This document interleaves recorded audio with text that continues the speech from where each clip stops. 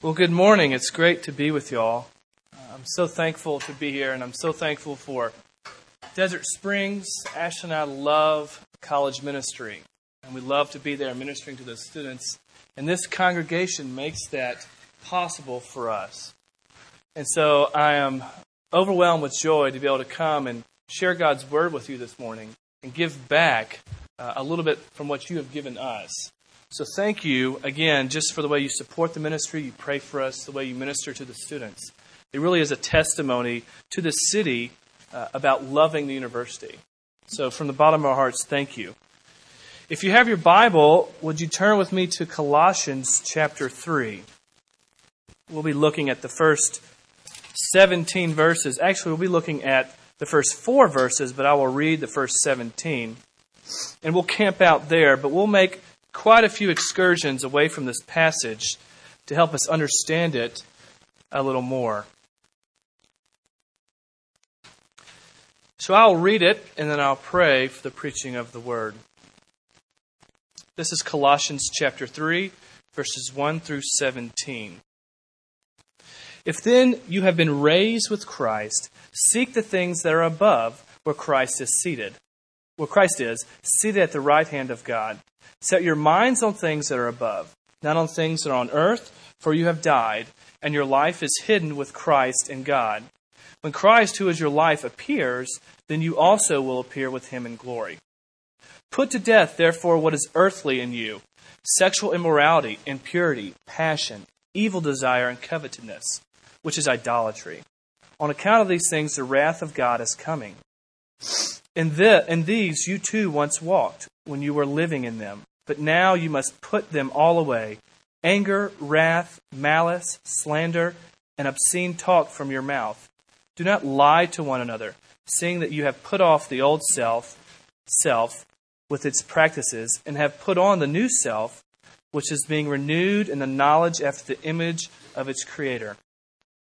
Here there is not Greek and Jew, circumcised and uncircumcised, barbarian, Scythian, slave, free, but Christ is all and in all. Put on then, as God's chosen ones, holy and beloved, compassion, kindness, humility, meekness, and patience, bearing with one another, and if one has a complaint against another, forgiving each other, as the Lord has forgiven you, so you also must forgive. And above all these, put on love, which binds everything together in perfect harmony. And let the peace of Christ rule in your hearts, to which indeed you were called in one body. And be thankful. Let the word of Christ dwell in you richly, teaching and admonishing one another in all wisdom, singing psalms and hymns and spiritual songs, with thankfulness in your hearts to God. And whatever you do, in word or deed, do everything in the name of the Lord Jesus, giving thanks to God the Father through him. Let's pray. Almighty God, we come as your people. We come as those that long to know you. We come as those that long to hear from you. We come as those that long to be fixed by you. Lord, we want to hear you this morning. We want to see Jesus. Because in Jesus is our life. He is our death and he is our resurrection. And we have no hope outside of him. So God, would you send your Holy Spirit even now as we look at your word? Would you pierce our hard hearts? And would you humble us as your people? That as we leave this sanctuary, we would become different. Not because of the preacher's words, but because of the Holy Spirit working in us. We thank you for your word. Be with us now in Christ's name. Amen. December 4th, 2001 was one of those days, and I'm sure some of you have had those days that are seared on your mind that you'll never forget. Some of those days for you are your wedding, the day that you pledged your love to your spouse. You'll never forget that day. Maybe some of you, one of those days is somebody's death, that you'll never forget that person. Well, for me, December 4th, 2001 was a day that I will never forget because I was headed back from Oxford, Mississippi, where I was doing an RUF internship. I had been there for a year. Actually, 6 months. I've been there for 6 months, and I was headed back for Christmas vacation.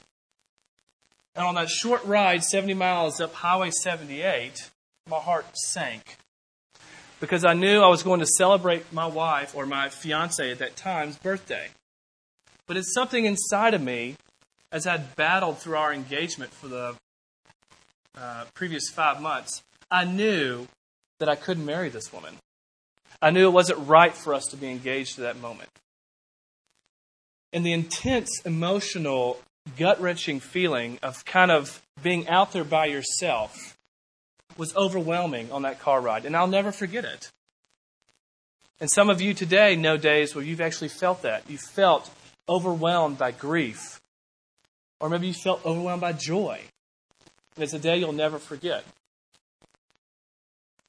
Some of you in here are struggling and you need Jesus. And I want today to be a day that you never forget.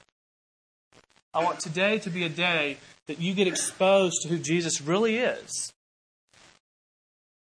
and the real essence of what it means to be a Christian. This past week, I did a lecture on Reformed theology to a graduate ministry on campus. And I really was struck on, as I was studying Reformed theology, what really is the epicenter of Reformed theology? What is it? Some of us would raise our hands and say, well, it's justification by faith alone. Well, John Calvin wouldn't agree with you on that. Neither would Sinclair Ferguson. Neither would John Murray. All these theologians that we submit ourselves to and listen to. The essence of Reformed theology is our union with Jesus, is being united to Him in every way. You see, salvation is like a diamond. It has many different facets. Some of those facets, or one of those facets, is justification by faith alone. Other ones are adoption, sanctification, glorification. All these are facets of ultimately the epicenter of Reformed theology, which is our union with Jesus. And this morning, I want to talk to you about that. I want us to get down to the nuts and bolts of what it means to be a Christian and what it means to love Jesus. So would you walk with me through this passage this morning? First, before we dive in, I want to do a little review of really what is going on in this book of Colossians.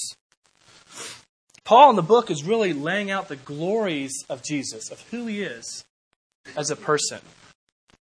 How preeminent He is to be in all our lives. If you would, turn with me real quick, just one page over in your Bible, and look at chapter 1, verses 15 through 19. And listen to these words on how Paul describes this person, Jesus. He says this, He is the image of the invisible God, the firstborn of all creation. For by Him all things were created, in heaven and on earth, visible and invisible, whether thrones or dominions or rulers or authorities, all things were created through Him and for Him.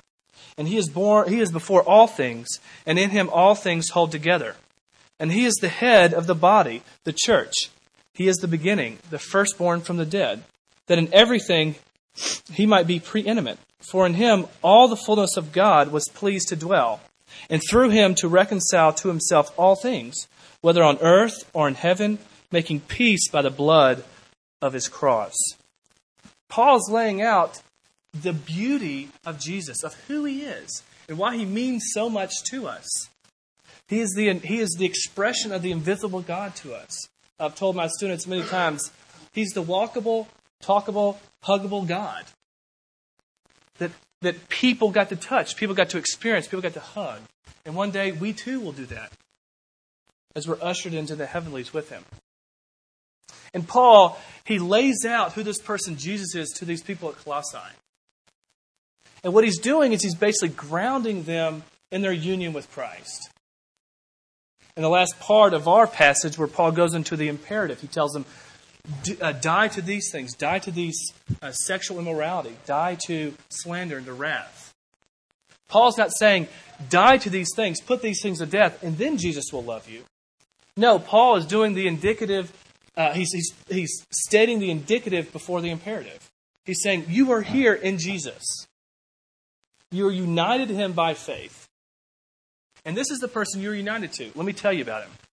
Now that you know that, go out and put to death the things in your life. Because they have no part of you anymore. Because you're united to Jesus. I basically just have 2 points this morning.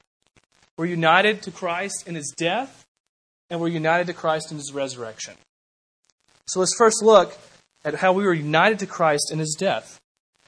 In our passage, verse 3 says this, "For you have died, and your life is hidden with Christ in God." Paul there uses the aorist tense of that verb.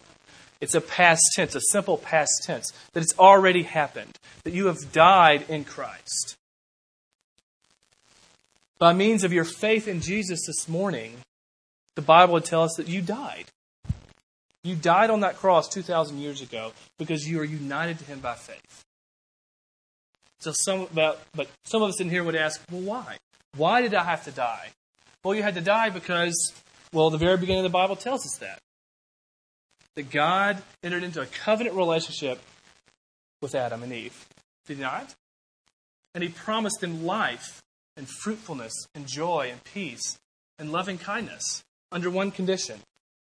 And that was, do not eat of the tree or the fruit of the tree of the knowledge of good and evil. And we know from the Bible that Adam and Eve did that. And what they basically did was they opened up Pandora's box of sin. And it rushed into us and alienated us from God. And from that moment on, we stand before God guilty, as charged. We're all sinners because of Adam's first sin. Now, this is hard for us to grasp because I wasn't there in the garden. So why am I a sinner? I wasn't there. I didn't eat the fruit.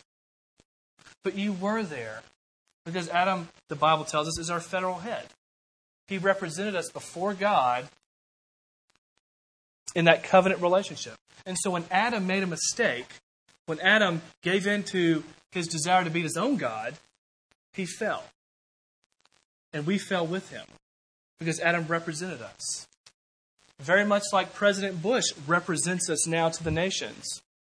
And when President Bush does something, he represents us, whether we like it or not. He is our president, and he represents us.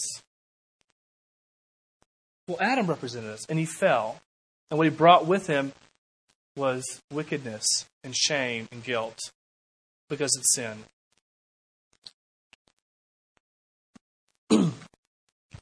Now, what do we do with that? How do we deal with our sin? Well, Paul here says we've died to our sin. How can that be? Well, it's because Jesus died for our sins.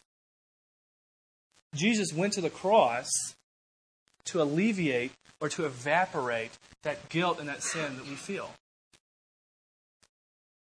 So much so, when we are united to Jesus there on that cross, it's as if we're dead to sin.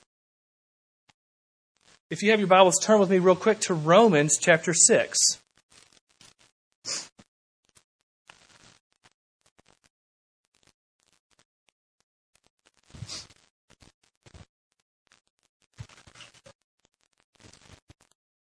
Look what Paul says in Romans chapter 6, verses 5 through 7. "For if we have been united with him in a death like his, we shall certainly be united with him in a resurrection like his.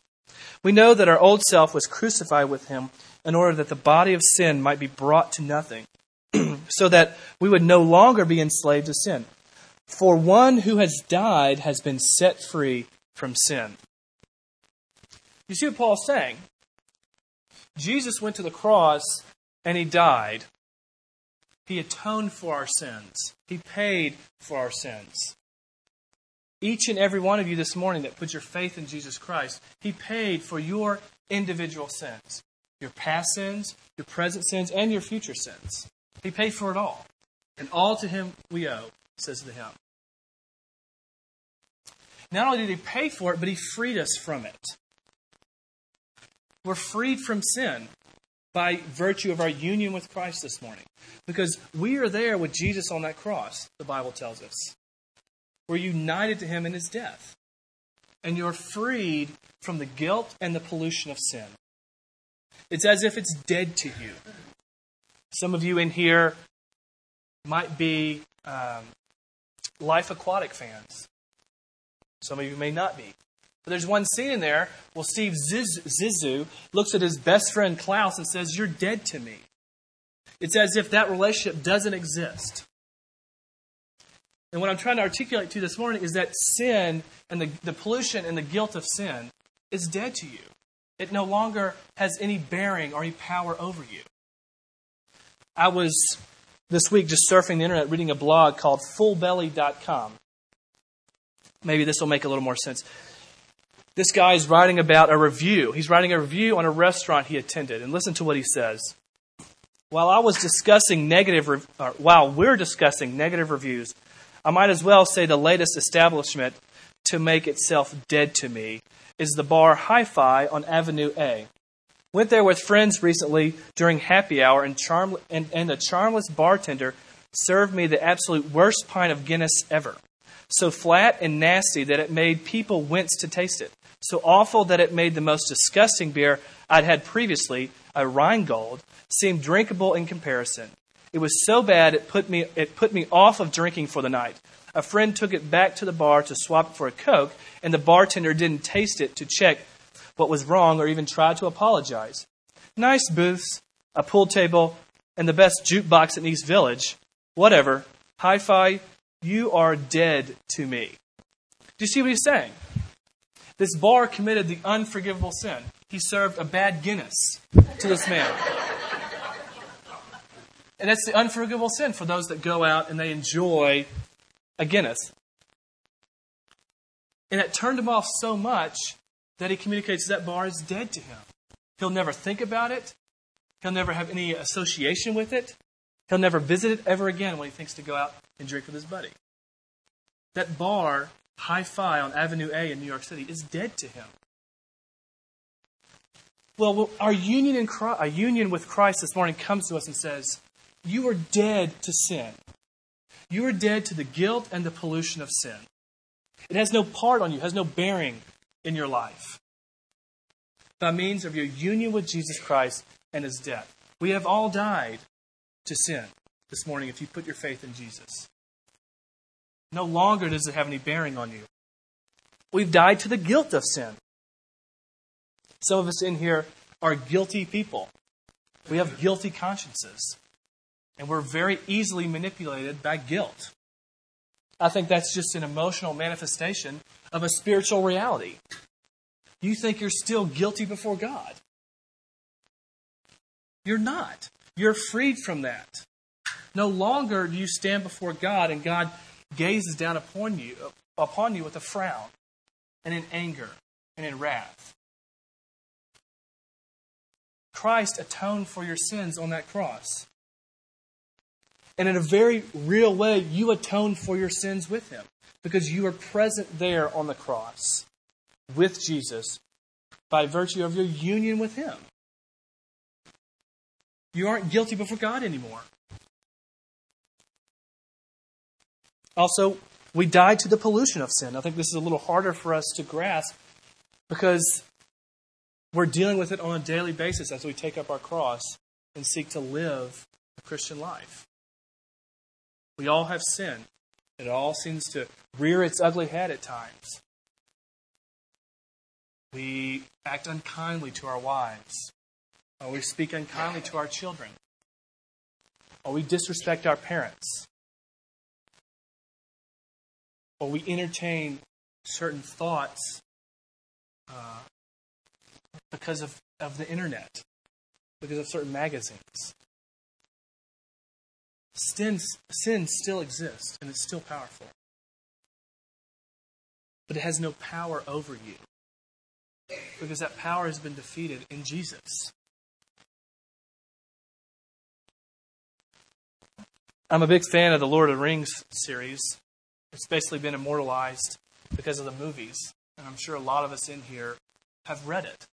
And one of my favorite scenes in that book is, or in the book and the movie, is at the very end, at the climax. If you haven't read the book, haven't seen the movie, tune me out. think of something else real quick. Where Frodo and Samwise Gamgee, his good friend, they go into Mount Doom and they have that ring. They have the ring of power. And Frodo is going to drop this ring into the middle of Mount Doom and have it destroyed. And its power cease because it's destroyed. And we see Frodo step up to the edge, about to drop this ring into this river of lava and destroy it. And what does he do? He stops. The ring's power is too much for him. It turns him back. And he looks at Samwise and says, no, I'm not going to destroy this ring. But then our good little friend, Gollum, is ushered into this scene, right? His little precious. And he longs to have that ring. And what does he do? He fights Frodo for it. And eventually he bites off his finger and takes the ring. And as he's looking at it and singing glorious things about it, he pays no attention and he falls into the middle of Mount Doom. And the ring is destroyed. And the very next scene in the book and in the movie is what? It's Frodo. And he's waking up in Rivendell. And there's a peaceful demeanor about him. And he's relaxed. And the light is shining through. There's no more darkness. Because the ring has been destroyed. It has no power over him. Ladies and gentlemen, we all at one time wore a ring. But now it's been destroyed in Jesus. It has no power over you. Sin, the guilt and the pollution of sin has no power over you. Would you know that this morning as you put your faith in Jesus? You are united to Him in His death. We're not only united to Him in His death, we're united to Him in His resurrection. Look at verse 1. If then you have been raised with Christ, seek the things that are above, where Christ is seated. Where Christ is, seated at the right hand of God. Growing up, I loved to play basketball. I'm a huge basketball fan. A lot of the students in here know that. I love to shoot hoops.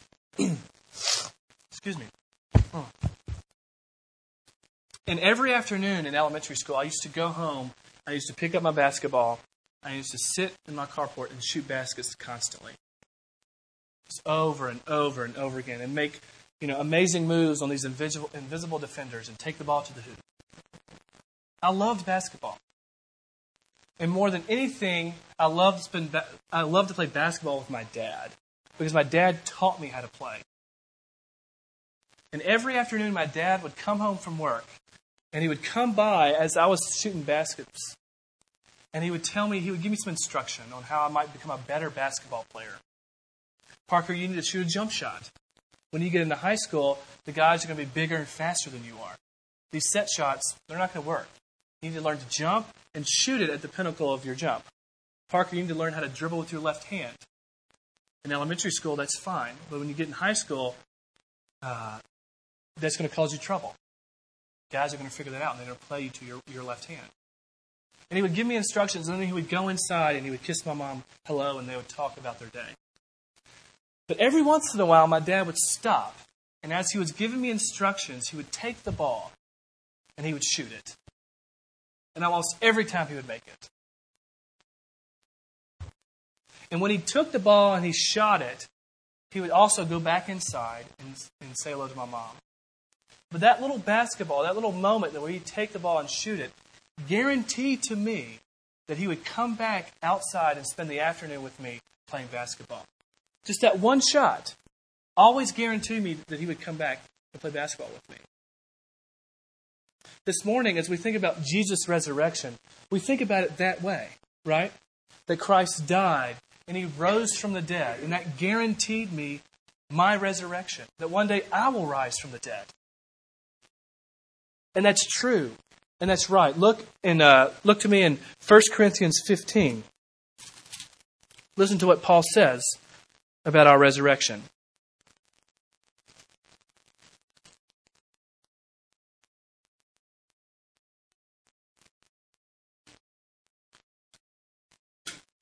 This is 1 Corinthians 15, verses 20 through 23.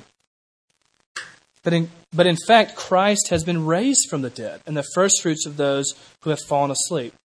For as by a man came death, by a man has come also the resurrection of the dead. For as in Adam all die, so also in Christ. For as in Adam all die, so also in Christ shall all be made alive. But each in his own order: Christ the firstfruits, then at his coming those who belong to Christ. It's right to think of our resurrection as a guarantee because Jesus raised from the dead. But I want to stop this morning because that's not what Paul's talking about. Look at our passage. He says, if then you've been raised with Christ.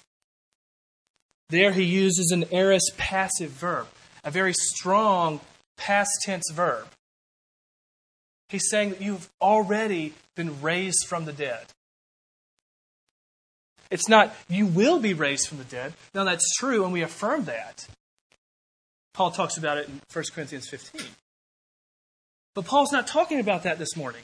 He's talking about it's already happened in Jesus. If this morning you put your faith in Christ and you're united to Him in His death and in His resurrection, you have been ushered into the heavenly, and you're seated there with Jesus Christ at the right hand of God the Father. Now I know that's hard for you to understand. Paul goes on and tells us it's a mystery. But just because it's a mystery doesn't mean it's not true, and doesn't mean we don't need to hear it. The Lord's Supper is a mystery. How in the world am I partaking of the body and blood of Christ? Well, it's by faith. I'm being nourished that way. The Trinity is a mystery. Is it not? God's sovereignty, man's responsibility, all these are mysteries of the Bible. And the Bible speaks of them. Well, this morning, I want to put another mystery, or give you another mystery. And that's that you have been united to Jesus in His resurrection. In a very real way, right now, you've been ushered into the heavenlies with Jesus. Because you're united to Him by faith. Do you understand the freedom that is in that? That you are present with Jesus Christ this morning. He's not out there. Yes, we can't see Him physically. But He's in here. He's in our hearts. And He lives in us. And we live in Him. Now, what are the implications of this? Well, first, He makes us alive. By means of our being united to Jesus in His resurrection, we're made alive again. We once were dead, now we're alive. Look back with me to chapter 1, verse 27. Listen to what Paul says here. To them God chose to make known how great among the Gentiles are the riches of the glory of His mystery. Here he calls it a mystery. Which is Christ in you, the hope of glory. Christ lives in you. It is the hope of our glory that Christ lives in you. Then look back over here in verses 11 and following in chapter 2. In Him also you were circumcised with a circumcision made without hands, but putting off the body of the flesh by the circumcision of Christ, having been buried with Him in baptism, in which you were also raised with Him through faith in the powerful working of God, who raised Him from the dead. This is the second place that Paul's talking about. You've already been raised from the dead. Already, you've been raised from the dead by virtue of your union with Christ. And you've been made alive because of that. You're alive to God. No longer is God look down on you with anger and resentment and frustration. But He looks at you with a smile. And He sings over you. He's delighted in you. He loves you. Only because you're united to Jesus. And He loves His Son. You've been made alive. Secondly, and lastly, the implications of this is, and I've been telling my students, I've been trying to articulate it better. You don't have a life anymore. Now, what do I mean by that? Look with me to 1 Corinthians chapter 6. verses 19 and 20.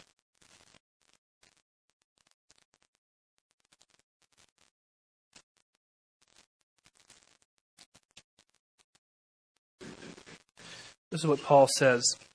Or do you not know that your body is a temple of the Holy Spirit within you, whom you have from God? You are not your own, for you are bought with a price. So glorify God in your body. And then jump back to our passage. In verse 4, Paul writes this. When Christ, who is your life, appears, then you also will appear with him in glory. The point is this.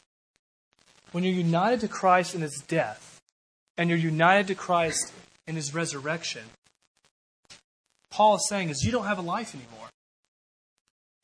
It's all wrapped up in Jesus. Paul says you're hidden in Christ before God. Jesus has wrapped his loving arms around you, and you are hid in him.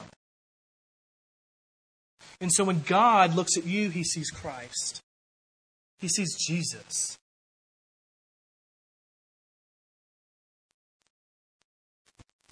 Now, what does that mean for me on an everyday, practical, get up, go to work, come home life? Well, it means that the hopes that you have in this life, or the dreams that you have in this life, or the aspirations that you have in this life need to die. They need to come alongside with Jesus and his mission. You need to live a life of sacrifice this morning. I want to challenge you. What are you living for? Are you living for retirement? Are you living to get out of school, make a job, get a job, make a good living, get married, have a couple kids, and then be retired and travel the world and play golf all the time? Is that what you're living for? Are you living for a spouse? You're constantly looking around every corner to look for somebody that might love you, that you might pursue. And then my life will be complete. Maybe some of you are living for a job. If I could just have that job that my friend has, I would be content. I would be happy. The Bible doesn't let you do that anymore. Your union with Christ doesn't allow you to think that anymore. Because Christ is your life. You are united to him by faith. And that's why I titled this sermon, Jesus is everything. He is everything. He is your life. He is your death. He is your resurrection. He is your glorification. He is your adoption. That's why we celebrate Jesus. Would you this morning think about your life? Think about the realities of you being united to Jesus. And how are you living that out among your brothers and sisters?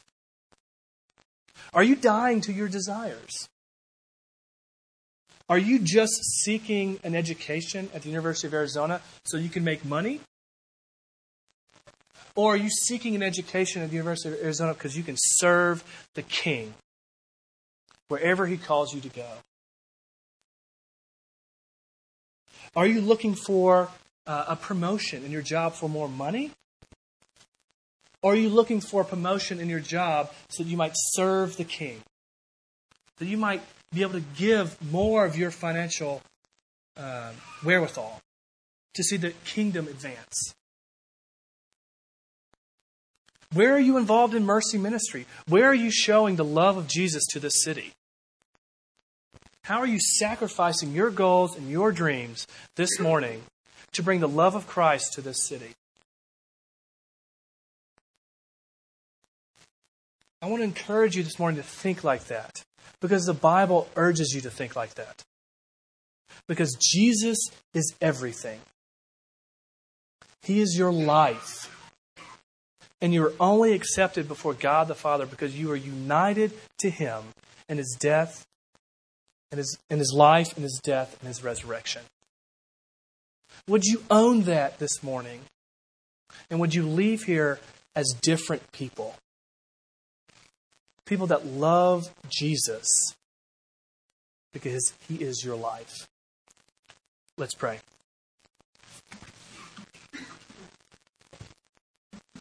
Father, we do love you. And at times our love is shallow because we don't understand what you have purchased for us. Lord Jesus, we long to be with you. We long to be there. And the reality is we are there with you because we are united to you by faith this morning. Lord, send us out this morning as Christians, as people that articulate that we are in relationship with Jesus. And may that make a difference in our lives. Thank you for this time. Thank you for your word. Thank you for the way it encourages us and gives us strength. We love you, Lord Jesus. Would you be with us now in Christ's name? Amen.